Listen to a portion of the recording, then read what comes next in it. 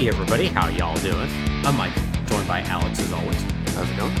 And this is Falling Through Plot Holes, a podcast about video game plot lines and how they have a tendency to go off the rails. And as you could probably tell from the fact that we're actually recording an episode, my apartment hasn't burned down. So hey! Hooray! That means more content for you, more talking about old video games. And we got a real interesting one today, Alex. But first, how are you doing today? I'm doing good. Doing pretty good. Good. Well, it's summer now. It's hot outside, or at least it was at one point. And now it's not. It is not. Yeah, I wore a jacket yesterday morning, which was strange. But in the very, very brief time that was hot, I really had a hankering for ice cream, Alex. Mm-hmm. And not really a whole lot of these around. They still do exist, but like I really loved ice cream trucks. Yeah, that's fair. Do you have like a favorite thing to get from like the ice cream truck when you're a kid? Like what kind of like themed pop would you get? Right. So I'm trying to remember because there was only one ice cream truck around when I was a kid. It was at one of the nearby parks. It would make stops at. And I want to say that I would get the Chippendale ice cream pops from them. Yeah, good. Solid choice. Got the gumball eyes and everything. Mm-hmm. Yeah, not bad. I was always a Teenage Mutant Ninja Turtles pop guy. Yep, those ones were great because it's very clear that the machine was never aligned properly. Yeah, oh yeah. So, like, the mask that was on the Turtles would never go over their eyes. It would always be crooked in some way, in a way that's like, I don't even know how this even works. Like, you figured you would fix this after the first couple of batches. And it was always misaligned in different ways, too. Yeah, that's the fun part. Mm-hmm. Yeah, and... like, those like, you know, ice cream pops were always, like, pretty terrible. Like, the gum never really lasted particularly long. The ice cream was barely ice cream.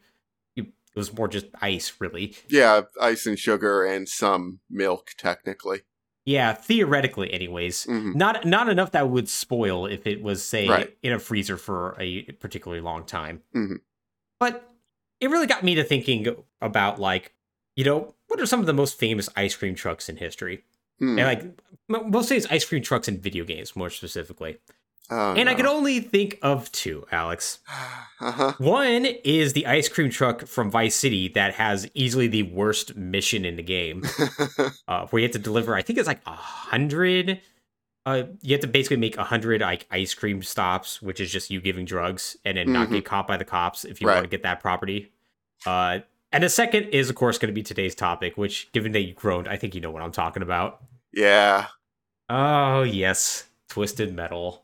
Everyone's favorite edgy video game series that somehow is still an ongoing concern. Yes. Alex, sounds like you're familiar with Twisted Metal. I am mostly familiar from the outside. The only one of the games I played was Twisted Metal Black on the PS2. Yeah. Arguably the best one. Yeah.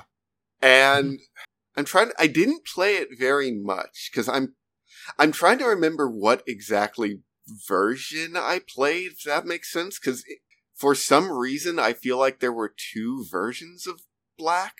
So, yes and no. Yes, in the sense of that it was ported to the PlayStation 3.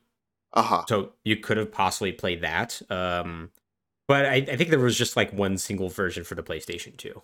Right. And yeah, and I literally can't remember which version I played. I feel like I own it, but also only played it once. And I went, that's a video game.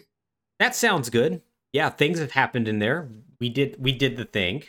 We played this car combat game that is a little one note, and now we have moved on with our lives.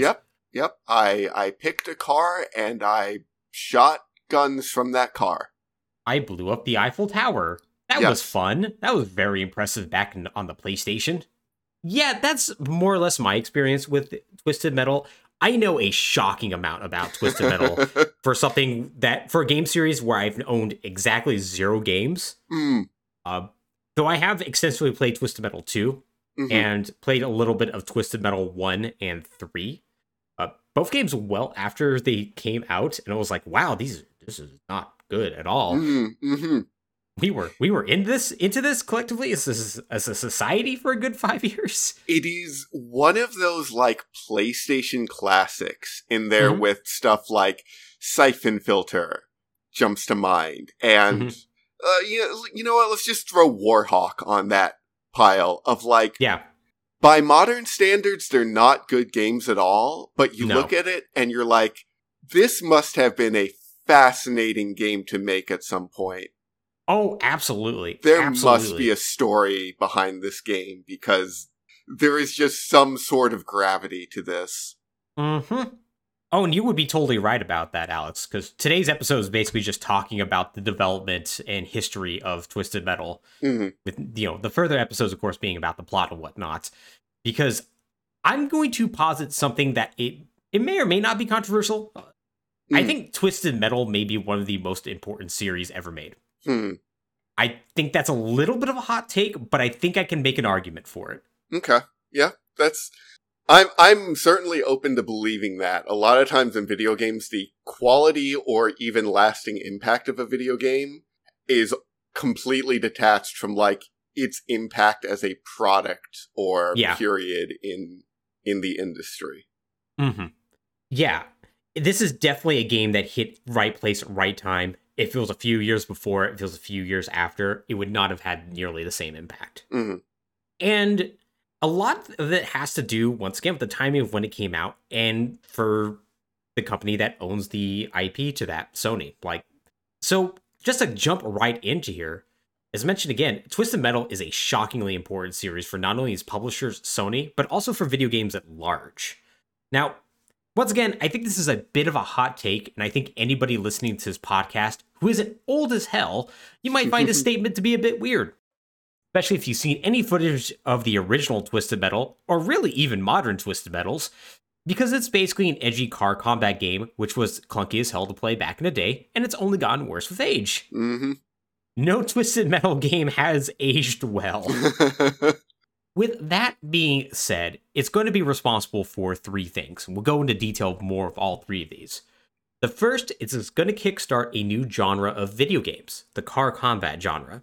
A series that's going to feature such games like Carmageddon, Vigilante 8, and WWE Crush Hour.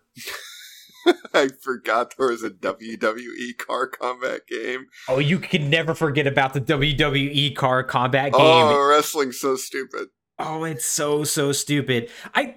We may actually talk about Crush Hour, just like the plot of the game on this series at one point, because it is so stupid. Because the premise of that game is that the WWE has basically taken over entertainment, and basically TV is nothing but individual channels of like wrestlers having like cooking shows and stuff. It's wild. I love it. I love it. It's Vince McMahon's dystopian dream. Right? It's a fascinating window. So the second thing this game's gonna be responsible for is going to kickstart the career of creator David Jaffe. Which is going to be quite important for Sony's continued success, even to this day, despite the fact that he doesn't work for the company anymore. Right. But I think the most important point is going to be point number 3. It, alongside games such as Wipeout and Warhawk, are going to be instrumental in Sony's successful co-opting of their competitor Sega's strongest marketing point for their own products. The idea that their games and systems are for cool and adult gamers, unlike the lame kiddie games Nintendo and Sega were putting out. Because this game is 100% like edgy aesthetic. Right. Yo, listen, man, we doodled these cool things in our notebook about, old ladies exploding. I listened to Guar for the first time. Like, this game is 100% that. Now, we're going to talk about all three of these points as we get into the development history of Twisted Metal. A series whose main character is a clown man who is on fire, and half the time you can't even play as him. It is hilarious that the main character's own, like, half the games you have to unlock him with a cheat code. He's not even selectable right off the bat. How do you feel about Sweet Tooth, as an aside? I don't feel anything about him. He's a killer clown who's on fire. Like, that's the extent of who and what he is. There's nothing to feel. Oh, buddy. when we get into the next episode, you're going to find out they're going to really want you to care about Sweet Tooth. This is, I do have to raise, I am somewhat surprised we're talking about Twisted Metal. I'm down, of course, but I am kind of surprised because I wasn't aware that Twisted Metal had a plot. Oh, let me tell you, it's stupid, but yeah, it does. And then my follow-up question is, why does Twisted Metal have a plot? How is that necessary? That is the fascinating question. Why does it have a plot? And the answer is going to be somebody's just really into the devil, I guess. And also genies. Like, this series involves a lot of genies, essentially, and wishes that go wrong. And then they just wanted to write stuff about people being ironic, I guess. It's... yeah, okay. You know what? That simultaneously makes no sense and perfect sense. Mm-hmm. Yeah, it's definitely a series that starts out with what if car combat was cool and things exploded, and then by Twisted Metal Black they're like, what if we explored the psyche of Sweet Tooth and Calypso? And it's like, what if you didn't? What if you maybe didn't do that ever? You really don't have to do that. We got it. You really like Pennywise the Clown. You wanted to reinvent Sweet Tooth so he's like him. That's gotcha. Cool. We don't need this. But yeah, let's jump into the development of this. Now, in order to get this started, we need to talk about the state of the video game industry around the launch of the PlayStation in late 1994, early 1995. Around this time, the two major players in the hardware space were Nintendo and Sega, right? Mm-hmm. And they've been duking it out with their systems, the Super Nintendo and Sega Genesis, respectively, for the better part of 5 years. Right. Now, despite Nintendo being the kings of the video game industry back in 1990, Sega managed to gain a significant amount of market share and even a market lead in North America due to a number of different factors. But one particularly key one. They put a ton of effort and reaped a ton of reward by showing that their hardware and games were not only fun, but for cool, mature kids and teenagers, as opposed to Nintendo, whose products were old and for babies. First-party games such as Sonic the Hedgehog and Comix Zone, alongside third-party titles like Mutant League Football, went a long way to proving their point. This is particularly true for something like Mutant League Football, for instance, which was an incredibly violent and edgy take on an already violent sport that was not only visually impressive, but fun and different from most football games out there. Like, they were able to put out games that were fun to play, were a twist on existing genres, and made people feel like they were adults, or what teenagers think adults are like, anyways. And that, I think, is going to be kind of a recurring theme, is these aren't actually mature, they are what immature people think mature is. Exactly. And we're going to get into why that is in a second. But first, this brief bit of dominance that Sega had is not going to last long. By 1994, Nintendo is going to reassert itself as leaders of the industry, largely due to consistently good software for Nintendo's own Super Nintendo platform, and Sega's own missteps in their attempts to capitalize on their early success, such as the Sega 32X or the Sega CD and whatnot. Oh, Sega has never held a victory it couldn't fumble. It really hasn't. And for as much as well, I guess maybe it's not really necessarily true nowadays. For how long Sega fans were really kowtowing about how Sega was the best, when you really look back on it, it was 2 years in one region that Sega was yeah, we're the best. Yeah, their glory was bright but short. Very, very short. And then they're like, what if we don't make a Sonic game for the Sega Saturn? What if we put all the processors into the Sega Saturn? But none of them can really work together well. But yeah, what Sega did in those early years, though, to establish that dominance was provide the blueprint for upending the industry for any newcomer who showed up. If you could provide a product that was perceived as cool and edgy and backed it up with software that reinforced that point, you had a path to quick success at this point in time. Now, this is probably the most obvious statement, literally business 101 thing you can make about selling a product. I'm not going to deny that. But it's an important thing to remember in the context where video games were at this point. Because in terms of mainstream video games, that was still young and new. Video games as an industry, was what we think of as a modern video game industry was maybe about 10 years old at this point. If you go with the release of the Nintendo Entertainment System back in 1985. Right. And Nintendo had effectively been the king of it the entire time. Exactly. And video games for the longest time were known to be a kid's hobby. A kid's hobby that eventually they're theoretically going to grow out of, right? So, and at least the kid aspect was mostly true. Like, a lot of kids played video games, and when you really think about it, 6-year-olds who played Super Mario Brothers when it first came out in 1985 were going to be 13-year-olds with far different taste in 1992 when Sonic the Hedgehog 2 comes out for the Sega Genesis. And then they're going to be 16 when the PlayStation and Twisted Metal comes out in 1995. So this is the reason why Sony is going to have a golden opportunity here. If they can make something that's edgy and cool, something that has a hard edge to it, it's going to mean it's going to be like the perfect thing to come out for this generation that's now going to be anywhere from between 15 to, like, say, 25.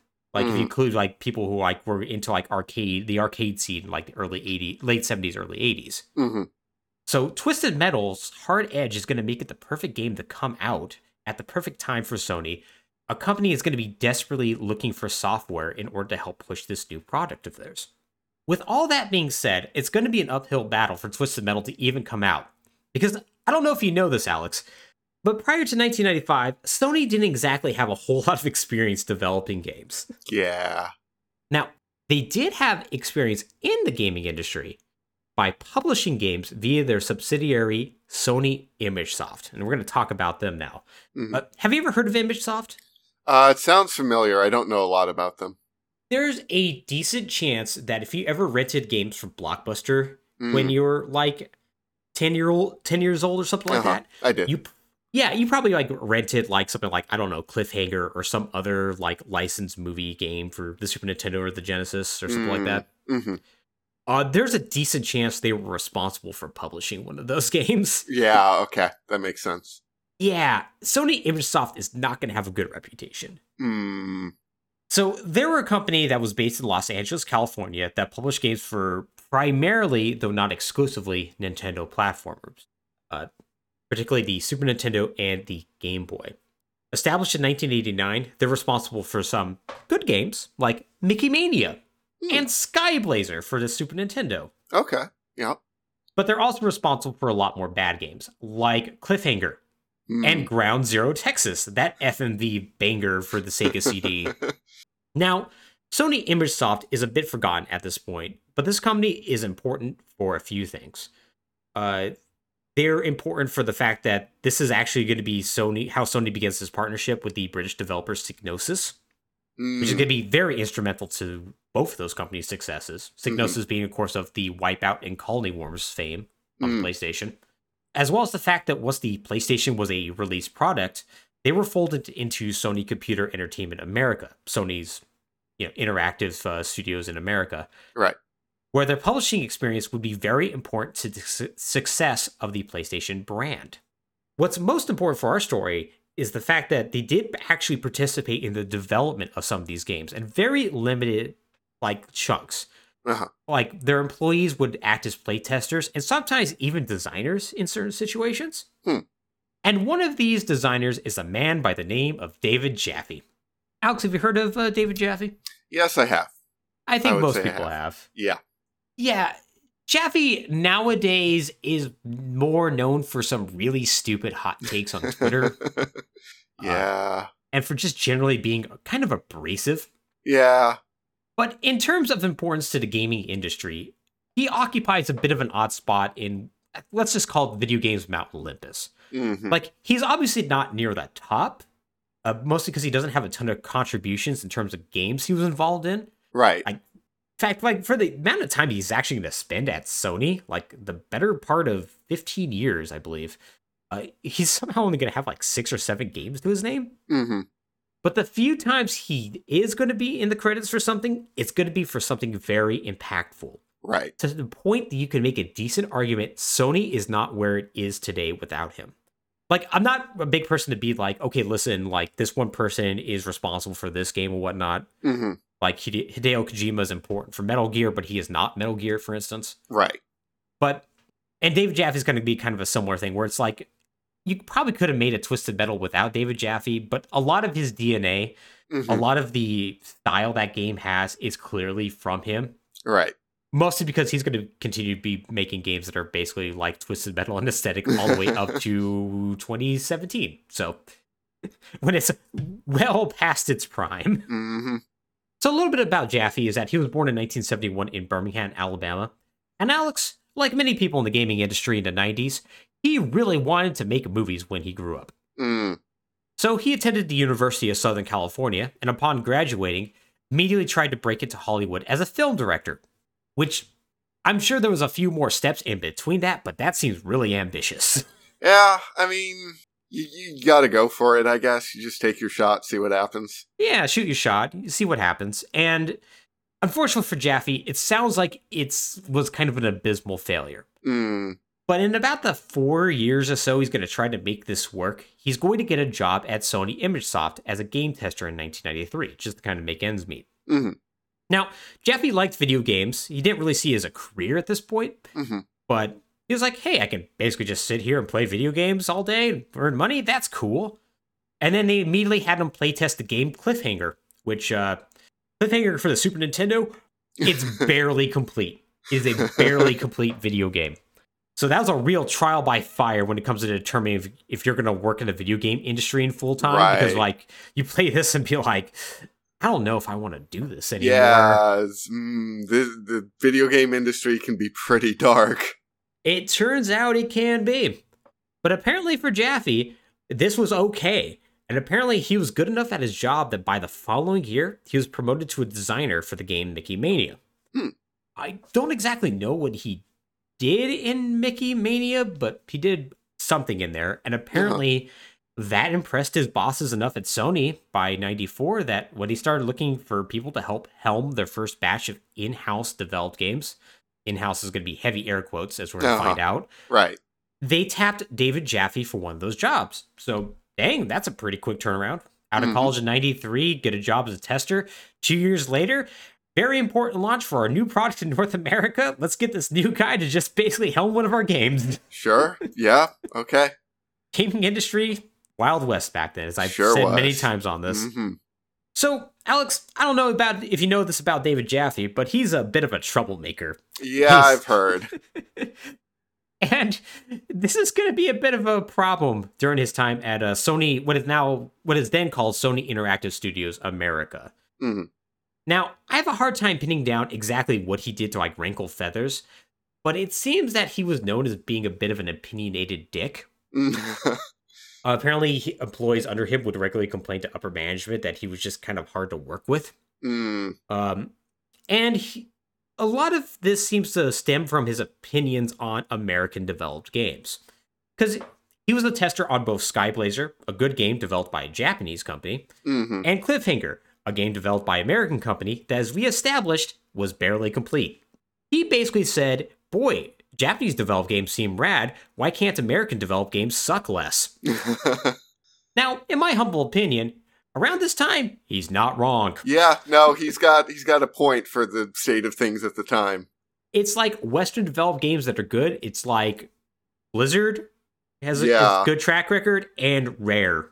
Like, especially if you're not including PC games. If you are mainly talking console games, yeah, like you say, it's Rare, and I don't know, man. Yeah, exactly. And so it's like, you can't blame him for having this opinion. The problem is, though, is that he's going to be very vocal about it. And he's going to be... And here's the thing about Sony. They don't really have their own internal development studio around this time. It's not quite established yet. Which means their plan is that they were going to get outside developers to fill in the gap. Right. Basically have a third party develop a Sony-published game that Sony would own the IP rights to. These companies were going to be American. And you can see why Jaffe's notably vocal opinion of these developers was going to be a problem. They did not want to work with somebody who's like, you suck. By the way, do you want to work on this game with this guy helming your team? Because he's going to be in charge of your team. You're cool with that, right? Yeah, bit of an issue. It's a bit of an issue. So, needless to say, Jaffe apparently went to a couple of these meetings with a couple of developers, and they went completely terribly. So, one reason or another, though, Sony's going to stick with Jaffe, despite the fact that he can't help but create problems for himself. And so they hit upon an idea. what if they just hired a company that had no experience making games, but still had experience working with computer graphics? Because Sony's big thing is that they were going to be the first, like, really, truly 3D computerized graphic console and whatnot. Uh-huh. And so, like, well, what if we just had a team that was really good at working in that space, had Jaffe come in there, lead that team, whip them to shape when it comes to game development, and then have them just put out a game? That seems like it could go really terribly. It seems like it could. It's going to be a miracle that it doesn't. Now, and the whole idea behind it is that since Jaffe hadn't basically directly insulted these people, they'd be willing to work with them, right? Now, it turns out Sony had the perfect company in mind for this. A Salt Lake City, Utah-based company by the name of Evans & Sutherland. Alex, I'm sure you've not heard of this company before. No. They are shockingly important. They may be one of the most influential tech companies to ever exist. They were founded in 1968, and they immediately got behind the idea that computer graphics and computer simulations were going to be the future. To that end, they're responsible for some of the earliest computerized flight simulators ever created, like all the way back in 1972. Huh. Yeah. Wow. And the people they employed are going to go on to be some of the most important people in this space. These include people like Jim Clark, the founder of SGI, whose Silicon Graphics computers were all the rage in the 90s for game development. That's famously what helped develop like Donkey Kong and whatnot. Right. Ed Catmull, the co-founder of Pixar, was an employee of theirs. And John Warnock, the co-founder of Adobe, was like one of their employees. Yeah. They're very, very important. Even if by the time the 90s rolled around, their best days had clearly been behind them. They still exist to this day, by the way. They mostly make planetarium equipment now. Huh. You find a niche. Yeah, you find a niche. Honestly, kind of neat. Yeah. I like planetariums. I do too. So Jaffe and two others, a fellow developer, Mike Guillaume, and their boss, Alan Becker, flew to Salt Lake City to meet with the developers at Evans & Sutherland. Now, this meeting was not a complete disaster, which was a good thing because Jaffe was basically told beforehand, if this doesn't go well, you're probably going to be out. And they were actually really taken by the people at Evans & Sutherland. They were really, really good at working in the 3D space. And as they drove back to their hotel, the three would throw around game ideas to each other because they're like, man, we're so excited about this. What if we did this? What if we did that? And they ended up getting stuck in traffic. And supposedly, it's at this time that Jaffe, and I am heavily paraphrasing this, basically said, it'd be really cool if we could just blow the traffic out of the way with rockets and machine guns, and just drive through this. And supposedly, everyone in the car thought this idea had potential. And Twisted Metal was born. And by Twisted Metal, I mean battle cars. An objectively terrible name. Yep, it's not good. It's not good. This game is going to have like 4 names before they like eventually settle on Twisted Metal. Like literally it'd be like one day it's just going to be like Road Fury or whatever, and then the next day it's going to just be like, I guess, did it be Twisted Metal? I don't know. And then something else, and then back to Twisted Metal. It's ridiculous. But so they go back to LA, and Battle Cars was proposed and immediately greenlit. Probably because literally David Jaffe's boss was there. It was like, hey, it was cool. Yes, of course we're going to greenlight this. However, they're going to immediately run into an issue right off the bat. And that issue is Evans & Sutherland. So, Alex, I don't know if you know this about Utah, but it's incredibly Mormon. I do know that, yes. And part of the thing about being very Mormon is that you're not really into things that glorify sex and violence. Yep. This is going to be a slight problem when Sony pitches the idea of battle cars to the developers at Evans & Sutherland. And it was like, this is going to be about a game where people blow up in cars. And they instead come back with, what if we made it a pizza delivery simulator instead? Which is funny to me because I don't know how... I don't know how you pivot between those two ideas, but okay. Yeah, I don't know if that's gonna set the industry on fire and sell 1 million of your new console. Probably not. I mean, I personally wish it would, but it's probably not going to happen. Probably not. That feels like a very like Super Nintendo or even NES era, like Oh, what if you were a pizza delivery and you've delivered pizzas and that's the game? Yeah, right? Yeah, just something that just like a random developer just like kind of like threw out there because like nobody knew what sold and they were just like, I don't know, what if it's about unicycles? Yeah. Yeah. Yeah, that totally makes sense and would make sense for this era. Which, thankfully, though, Sony Computer Entertainment America was like, no, we're going to go with the violent sex car option. Now, I don't exactly know what happens next. The development history of Twisted Metal is a little all over the place. Mm. But what I do know is that Evans and Sutherland is going to back out of developing this game. Mm. And instead, what's going to happen is that a bunch of developers and managers from Evans and Sutherland are basically just going to leave and form their own independent company called Single Track. Alex, are you familiar with Single Track at all? I don't think so. Interesting. Single Track, for me, is one of the two companies that defined the PlayStation era, alongside Neversoft. Okay. Like, very similar aesthetics, very like punk rock to metal sort of aesthetic. Right. Known for making very fun, defining games for the PlayStation. And Single Track, even though they're only going to last for 5 years, they're going to put out a ton of games and be very instrumental to the PlayStation's success. Because on top of doing like Twisted Metal, they're going to also be the Warhawk people. They're also going to do Jet Moto. Okay. Yeah. Yeah. So games that really established that the Sony PlayStation was where the cool kids were. Right. Okay. So these are the guys who left the Mormon church and picked up punk rock. Exactly. So right away, Sony's going to make things difficult for them. They're going to first off be like, okay, Jaffe's going to have to lead this team. And they're like, okay, fine, whatever. We've already got a good relationship with them. Kind of, it's a weird situation where Jaffe's not going to be employed by Single Track, but he's going to lead the team there. It's a very strange situation. Yeah, and the way that Sony went about this phase in general kind of makes for a lot of those strange situations. Yeah. You are making our game for us. And it's our game, but you're making it. Yeah. And you're still an independent company, but, we're going to own all the IP rights to this. Unless we don't. Yeah, which sometimes happens. Yeah, there's a lot of... It's really weird, because there's a lot of games in the PlayStation era that are, like, so... like tied to that brand that they just straight up don't own, like Crash Bandicoot and whatnot. Right. It's the funniest thing when Sony has its own Smash Bros. Look at all the classic PlayStation characters, not Crash or Spyro though. Because those aren't ours.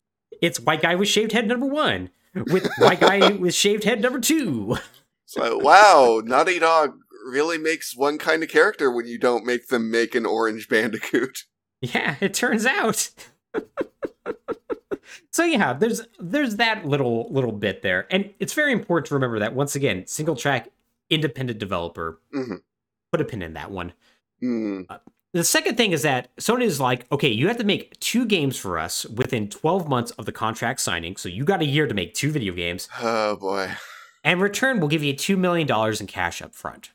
Which, given that they're just a very brand new developer that probably doesn't have a whole lot of money, I can see why they probably would, we got to do this, right? Yeah, no, that's like the devil's contract that of course you sign that. You'd be crazy not to. You would be crazy, yeah. Sony always falls into this thing of like, hey, we have this new project and we need games for it. We need you to make this just incredibly fast. We need this tomorrow. Start now. Yeah, we've been planning this whole PlayStation thing for a while, but we didn't think you needed games for it. Yeah, until about a year before it comes out. Okay. Maybe where's the dev kit? What? We'll get back to you on that. Sorry, Sony of Japan didn't send us any dev kits, which means you're not getting any. Oh, Sony is such a fucking mess of a company, man. The idea that they are theoretically the number 1 video game company around is nuts to me. Oh, it's insane. The reigning kings, and just like every PlayStation is the same story of like, wait, crap, we need games. What if there was a game where you shot fireworks? Fantavision. That's what Fantavision. Hey, yeah. Look, everyone, it's Returnal. Yeah, it's a rogue. Do you kids like roguelikes still? You like aliens, right? Yeah, aliens are cool. Yeah, you play as this lady. It's cool. The spacesuit. The vibrations are insane. Oh, yeah. Yeah, Sony they're amazing. Like a lot of video game companies, it's amazing they're successful. Yep. So, right away, this project's going to be very ambitious. It's going to be a car combat game with flight sim elements somewhere in the middle of it all, taking inspiration from Mario Kart's battle mode alongside Star Fox fighter combat gameplay. They're just like, what if we just mushed all of this together? Like, the idea is that, like, the first, like, level, you could, like, either be cars on the ground, or you could be, like, one of the planes in the sky shooting the cars. Like, it sounds cool as hell, but also, like, you don't have enough time to make this. No. And you do not have enough time for two completely different vehicular styles. Yeah, you do not, especially because you technically need to make 2 games in 12 months. So, immediately, like, they're like, okay, we need to split these off into 2 separate projects. Right. And that's exactly what they did. They took the flight sim elements and made it its own game. And that's going to become Warhawk. Okay, yep, that makes sense. And they took the car bits and made that Twisted Metal. And they said, okay, Jaffe, you're going to be in charge of this. Somebody else is going to be in charge of the other one. And we're just going to go forward with this. And so, yeah, that's how we ended up getting Warhawk, the game that every PlayStation fan tells you was so much better than Star Fox, even though none of them have actually played it. They're lying. Also, I have played Warhawk. It's... I don't know if I'd say it was bad, but I'm not ever going to play it again. I'll say that. It's basic. It's very yes, it's incredibly basic. It is functional, but there's nothing interesting going on. Yeah, it is, it reminds me a lot of the game, I think it was like Starfighter or whatever it was for the PlayStation. Like that similar aesthetic of like, well, we made a game about flying and shooting things. There's not going to be a whole lot to this. A lot of flat shaded polygons, which I love that look. Yep. It's like it fell out of like an MS-DOS game, or like it was supposed to make an MS-DOS game that somehow got magically ported to the PlayStation. Right. You are literally better off finding a way to get terminal velocity to run and then saying this genre from this era should probably just live in our memories. Yep, pretty much. Now, we're obviously a little down on Warhawk, but you know what company wasn't? Sony. Yeah. Sony thought Warhawk was going to be the biggest thing in the world for the PlayStation.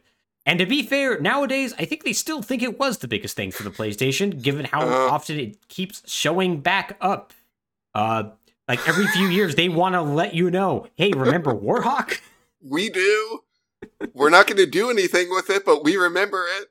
We tried that multiplayer game once and it did not sell. Okay, I will have to say, Starhawk was really good until they ruined it. Yep. Like, Starhawk makes me actively mad. Was Starhawk the one that was like looked really impressive and then you had to control it using the 6-axis? No, that was Warhawk. That was the PS3 Warhawk. That was the PS3 Warhawk, okay. And they backed down on it. I don't think they backed down on it for Lair, but they did say for Warhawk, okay, you can use the stick. And that did help. It was still, I would call PS3 Warhawk underdeveloped. Yeah. But it had cool ideas that Starhawk delivered on, and Starhawk ruled until they completely broke the balance with their DLC. Oh, really? Yeah, and then they were like, hey, here's paid DLC that you can use in a match if you've paid for it, and if you haven't, then you can't. No. And it also, the DLC is so good that you must use it or you'll lose. Okay, yeah, that's bad. That's bad. It was so bad, and it was, I guess this game is ruined now. Yeah, nope, that's no good. Nope. That's no good. It was not good. Great game. It's dead now. It's dead now, yep. Oh, Sony. Well, Warhawk on the PlayStation was going to be huge. Mm-hmm. At Twisted Metal, they're like, well, it's just this sort of like weird launch game that we need to help pad out our North American launch lineup, you know? Mm-hmm. Not even going to actually make the launch of the PlayStation. It's going to arrive like a month late, but whatever. It's going to be there. We need it out there. Right. And people will say, ooh, that's pretty. Exactly. And to be fair, this perception was probably helped by the fact that Twisted Metal, for much of its development, was kind of a troubled project. Mm. First off, it just wasn't fun to play. Yeah. Yeah. Which, I mean, in hindsight, it's not much fun to play, but during development, it was even worse. Mm-hmm. It I imagine hits on the point of like every single early PlayStation game kind of didn't feel good to move around a 3D space. No, because they had no idea how to do that, and nobody thought that analog sticks were necessary on a controller. Yeah. Yeah, exactly. So, like, that's a problem. Jaffe's team had initially thought of the game as being kind of like, not like Mario Kart's battle mode, but bigger. Like, it took inspiration from that, certainly, but that wasn't their initial plan. Uh-huh. The idea was more like, what if Mortal Kombat, but cars? This is despite the fact the game has no planned multiplayer mode at this state, by the way. Oh, that's insane. Yeah, so it's kind of more like, well, cars would just like kind of duel each other and they have different strengths and weaknesses. And Sony was kind of confused by this to the point that they actually brought in a bunch of like Street Fighter players to test out the game. Because they're like, well, this is like a fighting game, right? And then they all hated it. They're like, this game sucks. What the hell is wrong with you? And like, even like Sony of America's parent company, Sony of Japan, got in on this. They're like, they took a look to see what they were developing. And like, wow, this game is like really violent. And they're like, what if you made it less violent? What if like instead of the gun shooting bullets, you threw like fruit or something? That'd be cool, right? So I understand where Sony, as a Japanese video game company, a new Japanese video game company coming into the scene is coming from with that suggestion. Yeah. First of all, that's a bad suggestion. Second of all, their first suggestion should be, hey, what if you made this game fun? Yeah. What if we did that? Like, you can figure out the target audience later. You should make it fun first. That'd be good. That'd be a good idea. Just the note that they get back, make it fun. Yeah. Yeah. But also, I'm still caught up in the idea that there's no planned multiplayer. Yeah, right. When your core concept is, what if you had dueling actors with different strengths and weaknesses? Like, oh, you mean the thing that's fun to do in multiplayer? Yeah, right? Yeah, like figuring out like how could you use everyone's strengths and minimize their weaknesses and all that and exploit your opponents. Yeah. Yeah, that thing that's fun when you duel people with it. Yeah, they're just like, what if we just didn't have that? Oh, okay. Sure. Yeah, it's bad. Yeah, so the feedback was brutal, needless to say. And yeah, I can imagine. Like, apparently, Jaffe called up his wife, like, during this time, was like, I might need to find another job. I don't think this is going to go well. Yeah. Now, with all that being said, they did retool the game to be more arena-based and less focused on the Mortal Kombat but cars aspect. Fixed a bunch of technical issues, and were somehow able to get this game done within 12 months, and for a development budget of less than $1 million. That is really impressive. That is legit impressive. I think the total development costs were $850,000, which, given, I think, like, financials came out from, like, Ubisoft that got leaked that say, like, they're, like, games development for, like, a AAA title is, like, $200 million at this point. Sheesh. Like, yeah, it's kind of crazy that somebody could make a game that's going to be as big as this for less than $1 million. That's nuts. Yeah. So, yeah, they kind of did all that, but of course, being Twisted Metal, there's still a few curveballs before this game could be released. Now, the first is going to be a good one. Apparently, one weekend, a developer at SingleTrack apparently decided, boy, it'd be cool if multiplayer could work in this. And he just kind of went in on the weekend and made it happen. How many games have effectively been saved by one or a few people being like, we should really have multiplayer? I bet it wouldn't be that hard. It's basically this and GoldenEye, at least. Yeah. Because literally the same thing happened with GoldenEye, where just a couple of developers over a weekend said, "It'd be cool if we get this work." Oh, wow, it works. Wow, it's a lot of fun. We should ship it with us. Well, there's those, and then there's the version that's like Zone of the Enders and Enter the Matrix, where it's like, this won't make the game any better, but it sure is stupid. Yeah, right? And that's worth something. That's worth something, yep. So yeah, like, the multiplayer is going to be one of the features that's most pointed to for the success of this game. Like, much like GoldenEye's like multiplayer is also like, hey, this is the reason why this game was successful. Like, reviewers are going to look at this and be like, man, yeah, it's really fun to play for friend. Which I imagine everyone's single track being like, boy, we're really glad we put that in. Yep. Now, the second thing that happened, though, is not so good. So, when the single track developers left Evans and Sutherland and formed their own studio, they not only took their technical know-how with them, but also the fact that they're very Mormon. Now, they ended up being okay with the whole violence aspect of the game. But one thing they couldn't get behind was sex. Yeah, no, that's the real heart. That is the true border to hell right there. That is the true border to hell in this game, where our main antagonist is more or less the right hand of Satan. So, Alex, this game was supposed to feature full motion video cutscenes. Okay. And, God, they are amazing.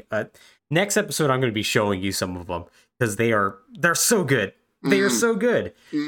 They're not in Twisted Metal. They ended up being part of like a developer commentary thing for, I think, Twisted Metal Head On, like literally over a decade later. And each like playable character was supposed to have their own ending, like FMV sequence. And every ending would feature the main bad guy, Calypso, granting the wishes of the player as he is surrounded by a bunch of ladies in bikinis. These were all filmed and were ready to be inserted in the game when the developers at Single Track found out and raised such a stink that Sony had no choice but to cut them all out at the last minute. So they're like, okay, I guess these are just not going to be in there anymore.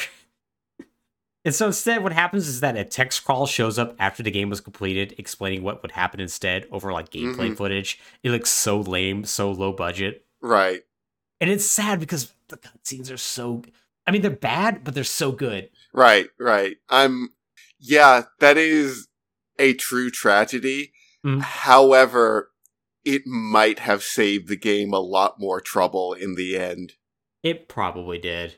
Like, much as I would have loved for them to actually be in the game, I could see somebody pointing and laughing at those and like maybe making it seem lamer than it was, or as we would see with other games that have a lot of FMV in it, like and scantily clad women, like how people be like pointed as like, oh, these video games are decadent and all that stupid stuff. That's the main thing I'm thinking about is like, boy, can you imagine if Soccer Mom found out that her child's violent car slaughter game had videos of women in bikinis? Yeah, she would probably be up in arms. Most likely. Call your senator. Call your senator. I had to explain boobs to my child. Yes.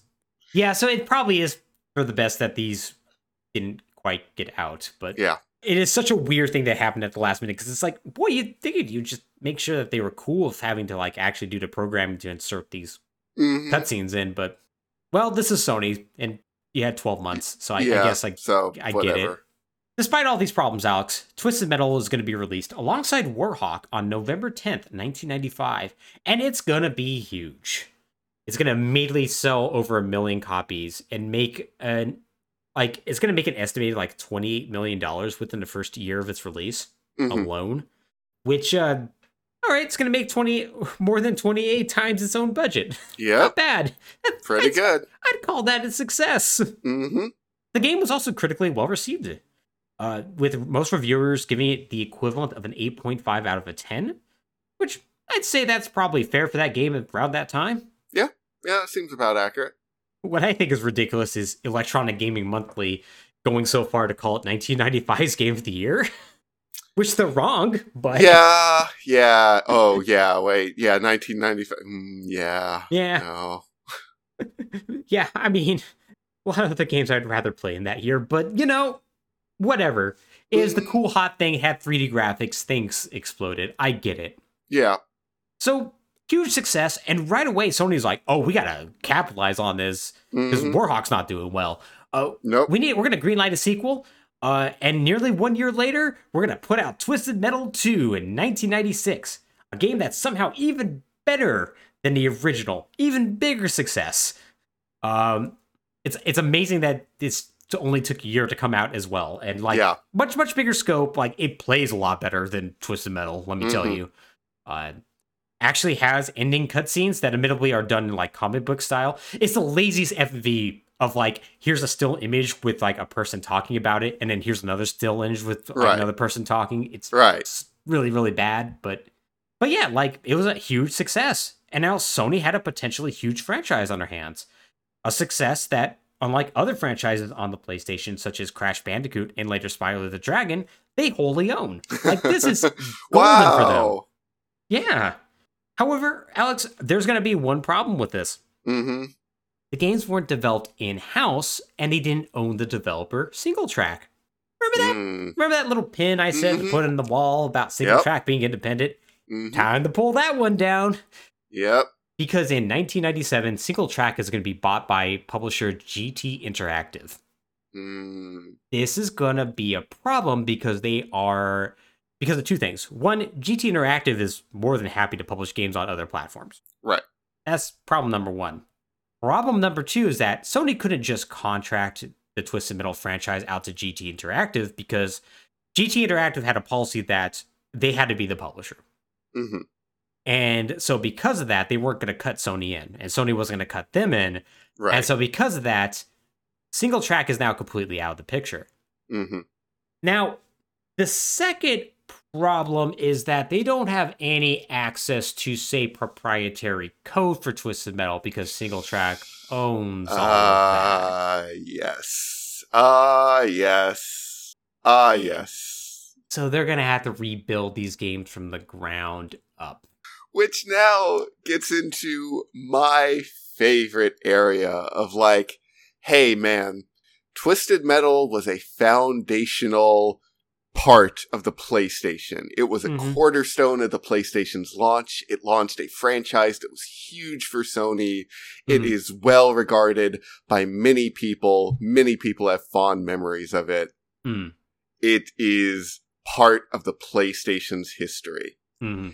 Hey Sony, could you re-release Twisted Metal if you wanted to? I think if they were willing to pay some royalties, they could, because they have technically, as part of their PlayStation Classics, released this. Right. But it is notable that there's like no compilation, and I don't think there's any way to play Twisted Metal right now that's not on the PlayStation 3. Right. So, hey, yeah, you own the IP. You own the IP. Yeah.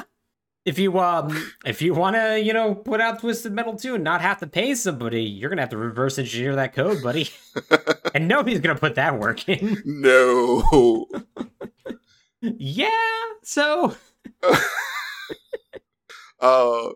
This is why Sony owns Bluepoint now, probably.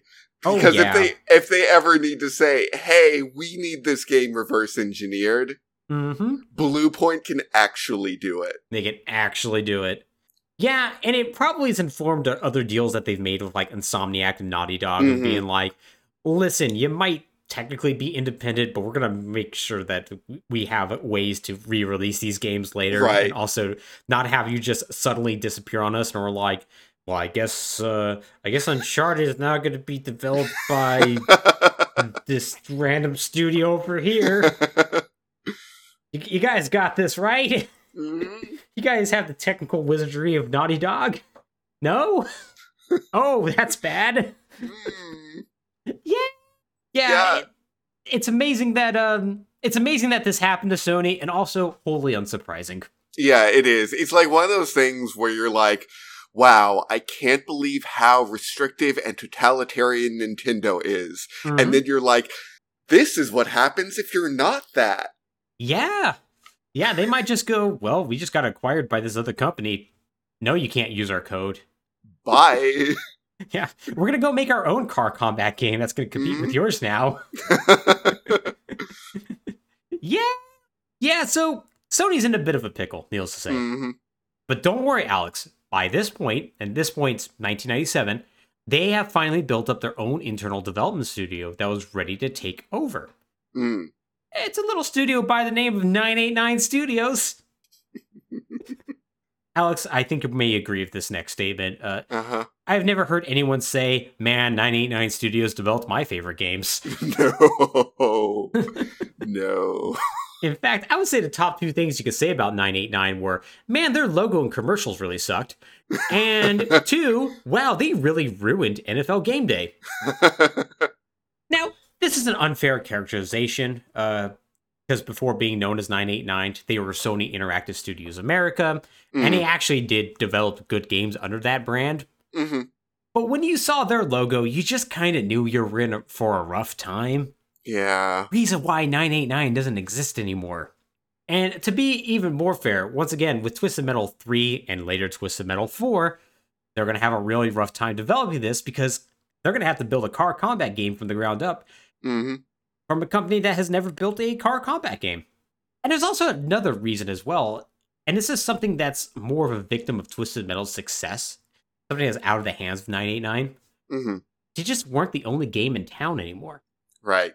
One thing that we really haven't talked about before this is, well, about the car combat genre. And part of the reason why we didn't was because, quite frankly, it didn't exist before Twisted Metal came on the scene. Right. Like, now, this isn't to say that similar games hadn't already existed. Like, Mario Kart's battle mode is superficially similar, for instance, and the concept of a destruction derby has been a thing for decades at this point. Right. And destruction derby games did exist. In fact, one came out roughly 20 days before the original Twisted Metal by Psygnosis. But those were in the spirit of, well, actual destruction derbies, not this like arena-based car combat game. Right. And that ended up being Twisted Metal's big claim to fame, and one that by 1997, quite a few companies were either making one of those, such as Activision's Vigilante 8 and Interstate 76, or at least were in the spirit of those games, such as Stainless Games' Carmageddon. The point being is that you couldn't just put out a Twisted Metal game and expect success based on novelty alone, which is going to make it really unfortunate that Twisted Metal 3 and 4 are not good games. They were not critically well received. They didn't sell well. Well, Twisted Metal 3 sold over 1 million copies. Twisted Metal 4 did not. And no matter how much Rob Zombie you add to Twisted Metal 4, it's not going to make it sell particularly well either. No. It should also be noted that David Jaffe wasn't involved in either of these games. He was supposed to helm development of Twisted Metal 3, but didn't at the last minute for some reason, and is just in the special thanks credits for that.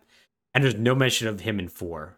And once again, one person doesn't make a game, but there's a lot of his creative DNA that's going to be all over this, and I'm sure it didn't help that he wasn't involved. Right. So it's clear that Sony had to go back to the drawing board and reboot Twisted Metal for the PlayStation 2. Like, they clearly still thought this could be something that's going to be a success for them. And luckily for Sony, when Single Track is going to go defunct in the year 2000, a bunch of people from Single Track are going to form a new studio called Incognito Entertainment.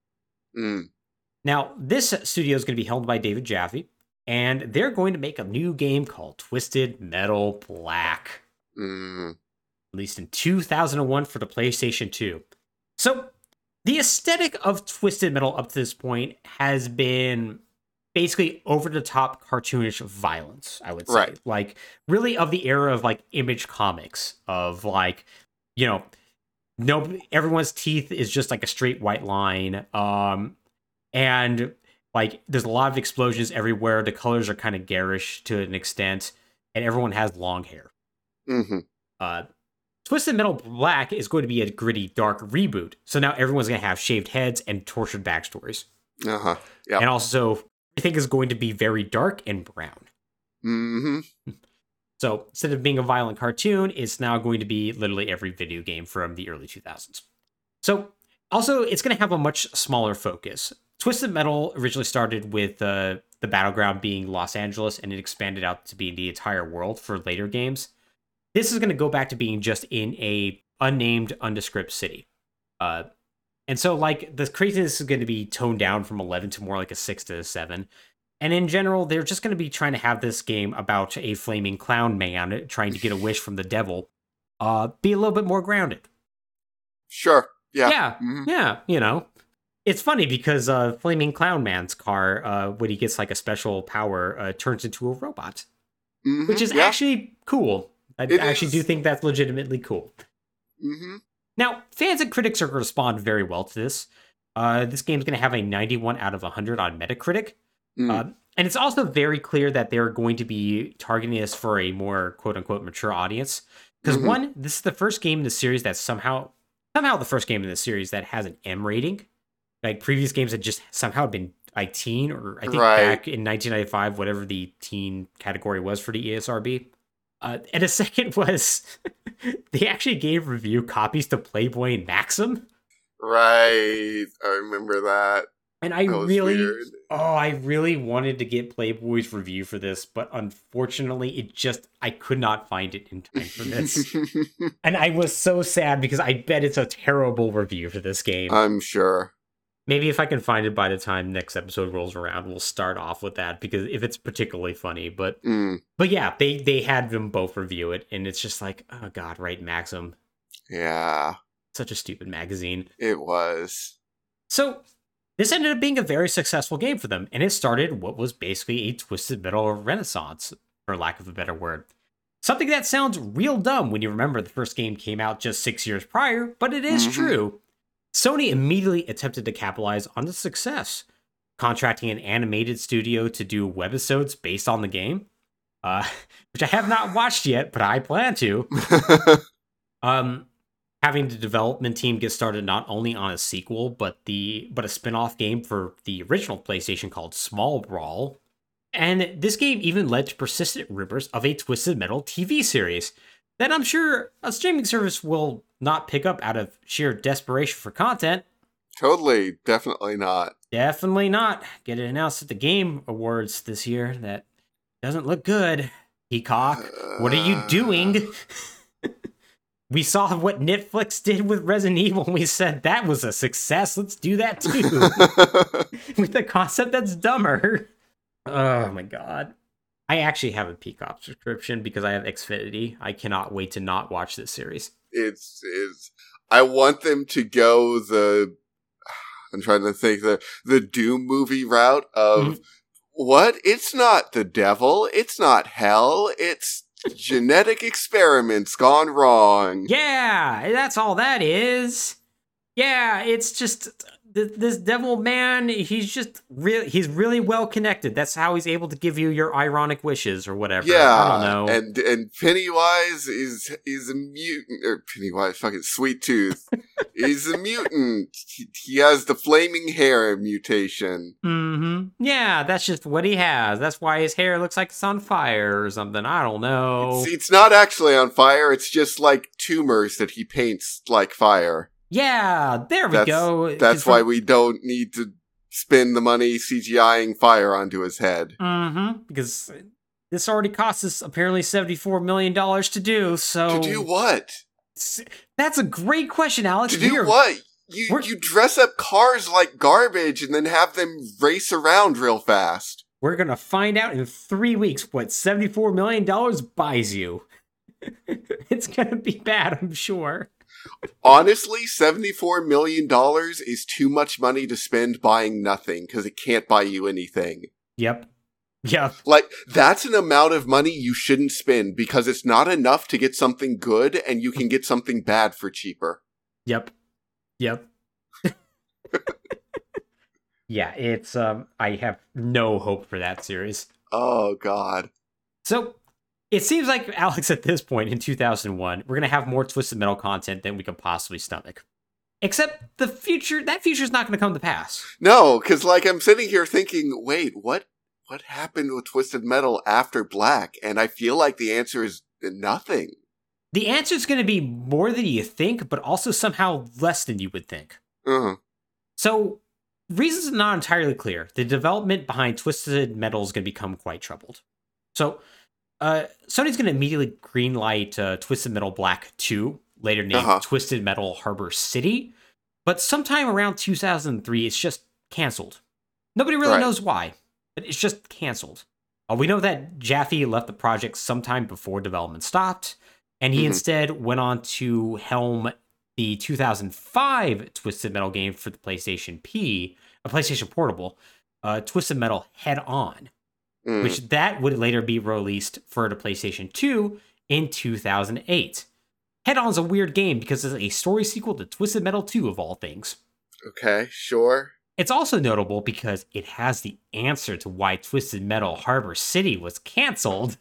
Uh-huh. You see, the PlayStation 2 version includes a bunch of special features, such as the cool FMVs that got cut out from the first Twisted Metal game. Uh-huh.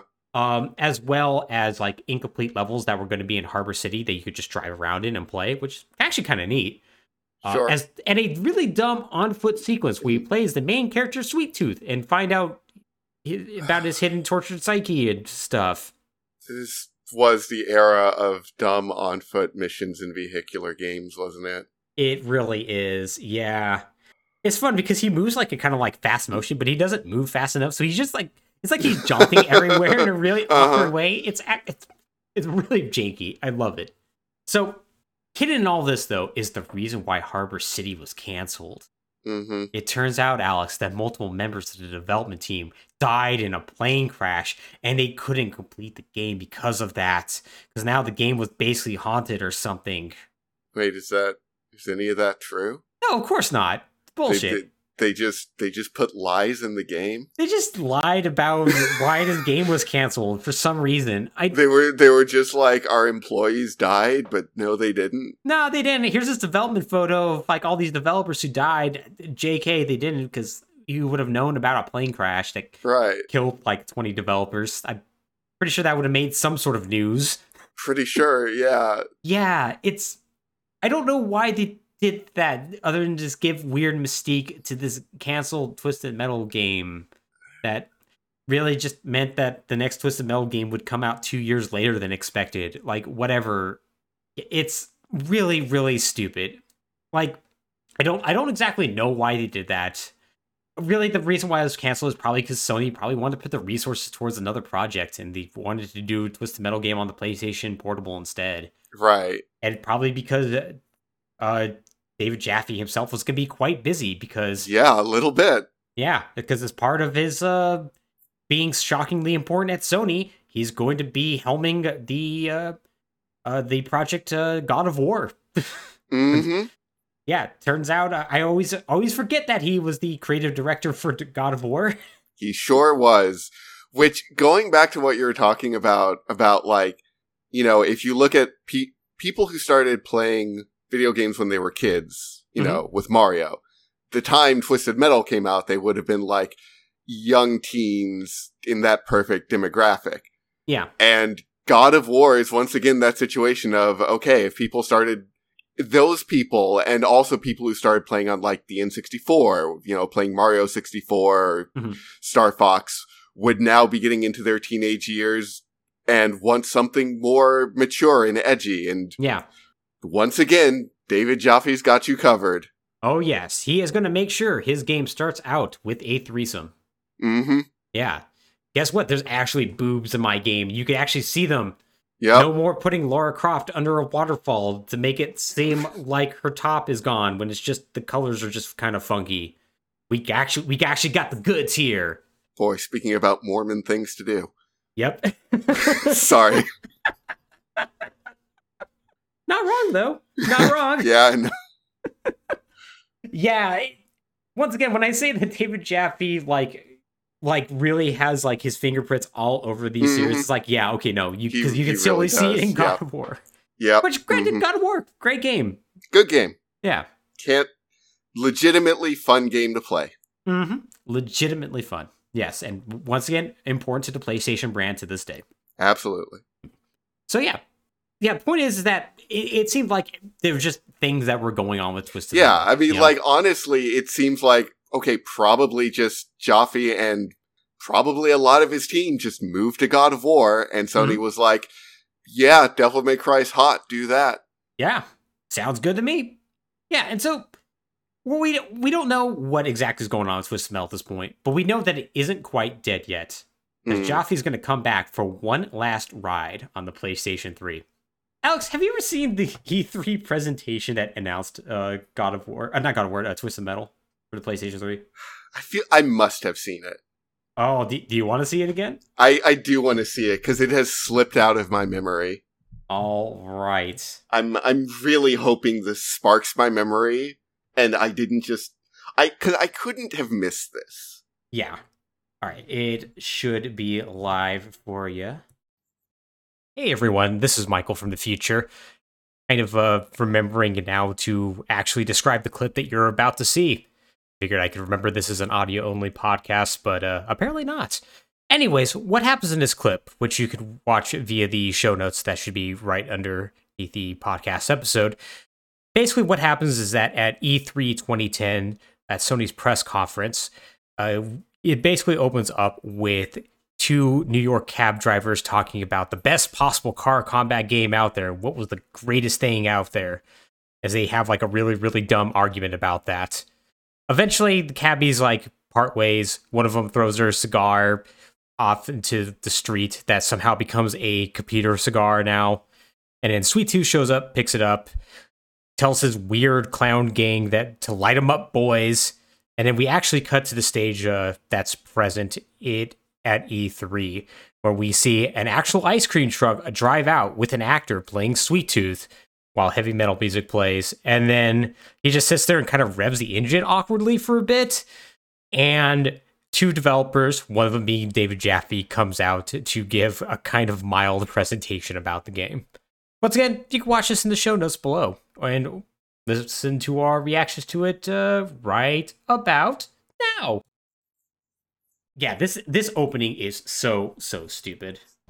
Hopefully you can hear that. Where okay. was the skill? Yeah. Where was the strategy? I mean, shoot, drive, nothing. Those games. Yeah, I remember this. And strategy. You're racing in a city, going 100 miles per hour, blasting everything as you go. I absolutely love this because they have actors basically going like, awesome. Actually, these games are kind of old and sucked. Look, you name me one car combat game that was as good on PlayStation 1, kicked ass on PlayStation 2, and kicked even more ass on PS3. The ultimate ass kicking. Name it. That's right. You can't do it because it doesn't exist. Get back to work, punk.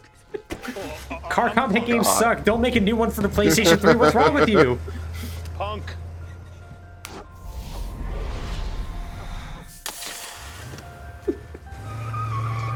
Freaking CGI cigar. Yeah, the CGI cigar is really great. We couldn't just film a cigar. It had to be a CGI cigar. So this CGI clown man can show up and pick it up.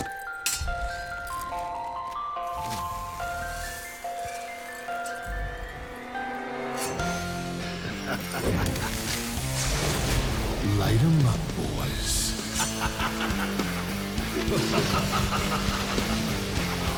Oh god, I forgot about the freaking Sweet Tooth gang. Yeah, the Sweet Tooth gang!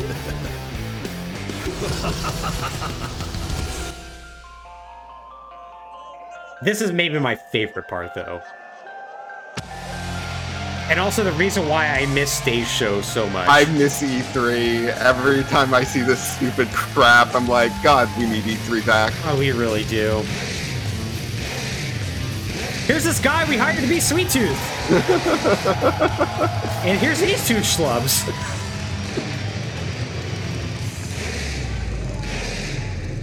Boy, Sweet Tooth really didn't work without the flaming hair, huh? This is Scott Campbell, and we're the co-founders of Eat, Sleep, Play. Okay, that's good. We don't need to watch any more of that. We don't need We need a version of E3 where they do. We need the ultimate version of E3 where they don't actually show any games. They just engage in stupid publicity stunts for 3 hours at a time. Yeah, we really do. We really do. And like one of my favorite things about that is like they have this whole thing like Sweet Tooth coming out in his like car and whatnot. And it's like, yeah, look at how extreme this is, man. He's got a machete. And then like David Jaffe and another dude just walking out like, oh, hey, how's it going? Yeah, hey, we're here. We're developers. We make that game you like. I'm going to drop an F-bomb right now. Here's this cool game. I love that E3 used to be that. Yeah. Oh, but yeah, people were excited about this, Alex. The game promised to return to the good old days of Twisted Metal, alongside a heavier focus on online multiplayer modes and a story that explored the psyche of Sweet Tooth. I don't understand why they're so hooked on the psyche of Sweet Tooth. The thing is that I think this is the part where maybe we're like out of touch, because there's a lot of articles that I have found of like, let's talk about how Sweet Tooth is one of the greatest villains ever. And it's like, what? Is he a villain even? Like, I guess? Is he an anti-hero? I'm not really sure. Half the time I have to enter a complicated button code to unlock him. Yeah. I also refuse to take it on faith that I'm out of touch simply because a lot of articles of video game journalism tell me that I am. Yeah, right. There are certain fields of journalism that I'll be like, okay, yeah, I don't know anything. Yeah. Video game journalism isn't one of them. Yeah, a good point. Especially the state of it now, but... Yeah. yeah, it's... People... There was a subsection of people who, for one reason or another, really wanted to know more about Sweet Tooth, and this game promised to deliver. Yeah, okay, sure. And, boy, Sony was really behind this game. Like, there was a ton of commercials that are all terrible. They're all terrible commercial with actual actors in them. Mm-hmm. There's just, a lot of, press interviews that Jaffe gave. Just, a lot of advertisement was behind this, including a really, really, really, really stupid advertisement. So, Alex, for 2 days, as announced by David Jaffe, driving Sweet Tooth's car or ice cream truck out into the middle of the desert while dropping a bunch of F-bombs. He's like, hey man, you know what would be fucking cool? What we're doing out in this fucking desert? I'm gonna shoot this Sweet Tooth's car with this gun. I do remember this. Yeah, and for 2 days, you could remotely activate a machine gun to shoot at an ice cream truck in the middle of the desert. For some reason. Sure, man. Nowadays, they just give the game to a streamer and just pay him some money and say our game's good. Back then, they had to get creative, Alex. The PS3 was the heyday of, how stupid can we make... Listen, Acclaim is gone. That crown is up for grabs. Yeah. And we can grab it. I mean, I don't know how we could top having people name themselves Turok, but... name your baby Turok. You're right. That's right. An unwilling participant getting you're not even doing it to yourself. You're doing it to an infant. Yeah, or maybe we could just pay off everybody's speeding fines and encourage them to speed or something for... Forget those burnout or something. It was an impossible dream, but many dreamt it. Many tried so hard. Oh, man. So much money. But they were mostly bound by the limits of legality. Mostly, yeah. I'm sure if Activision could have convinced the U.S. military to give them F-16, they would have convinced them to allow, some idiot in a contest to go up an F-16 and, bomb a random part of Nevada. Yeah, probably. It would have happened. But yeah, no. Unfortunately, nobody could ever top Acclaim. But they tried. Yeah, Sony tried for half a second. Sony's, during the PS3, strikes me as very much them trying to run business the way they ran it during the PS2 era, and slowly coming to the realization that it wasn't going to work anymore. Yeah. Probably well after they realized, oh, geez, we are not selling nearly as much as the 360 right now. Yeah, ooh, boy. Ooh, we need to figure this out. We need to tighten things up. Less PlayStation wine glasses, more maybe good games. Yeah, that might help. Twisted Metal will save us. It did not save them. It did not, no. So, Alex, upon its release in 2012, Twisted Metal, which is what it's called, it's just called Twisted Metal. Was released, and it was a good car combat game. Yeah. Unfortunately, it was a car combat game. Mm-hmm. Yep. You will be shocked to know this did not light the world on fire. It did not, and Turns out random New York cabbie was right. Yeah.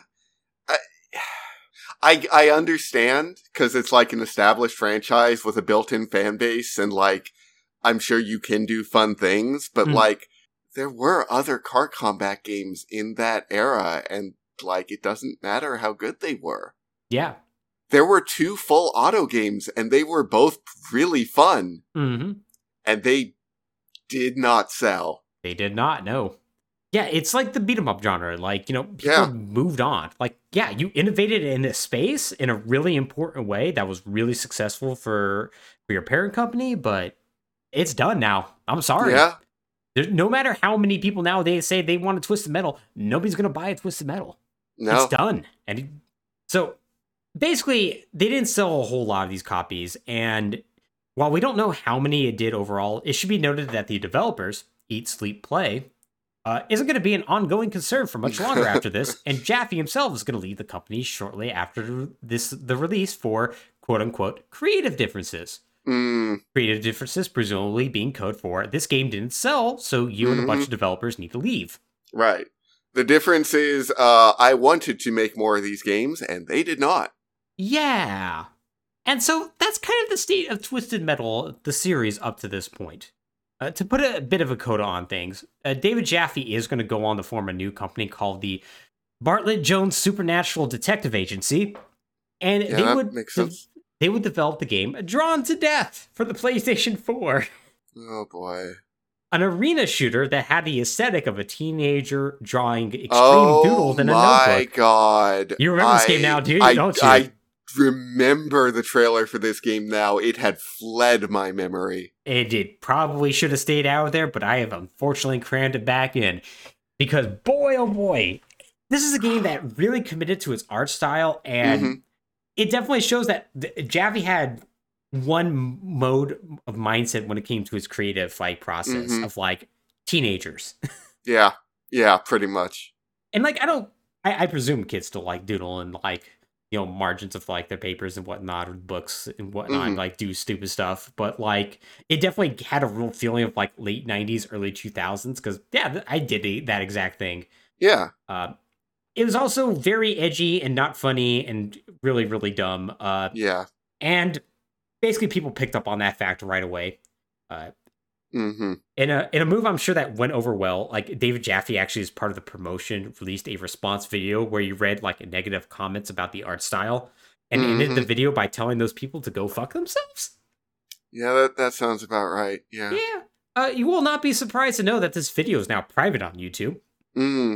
But funnily enough, a video published by Sony that has David Jaffe talking about taking negative feedback to heart when it comes to making better video games is available to view. Okay. I can only guess why that exists. Point is, the game came out with a thud in 2017. Jaffe got into a bunch of online fights about it, and nowadays he's more or less out of the game development side of the gaming industry. He now mostly just commentary via his Twitch stream and Twitter, though he does do some consulting work on the side. Twisted Metal itself has not had a new entry since 2012, although every year there are persistent rumors of a new game coming around the corner, and fans themselves seem convinced this will happen any day now, in the same way Nintendo fans are convinced that Geno will end up in Smash Bros. Someday.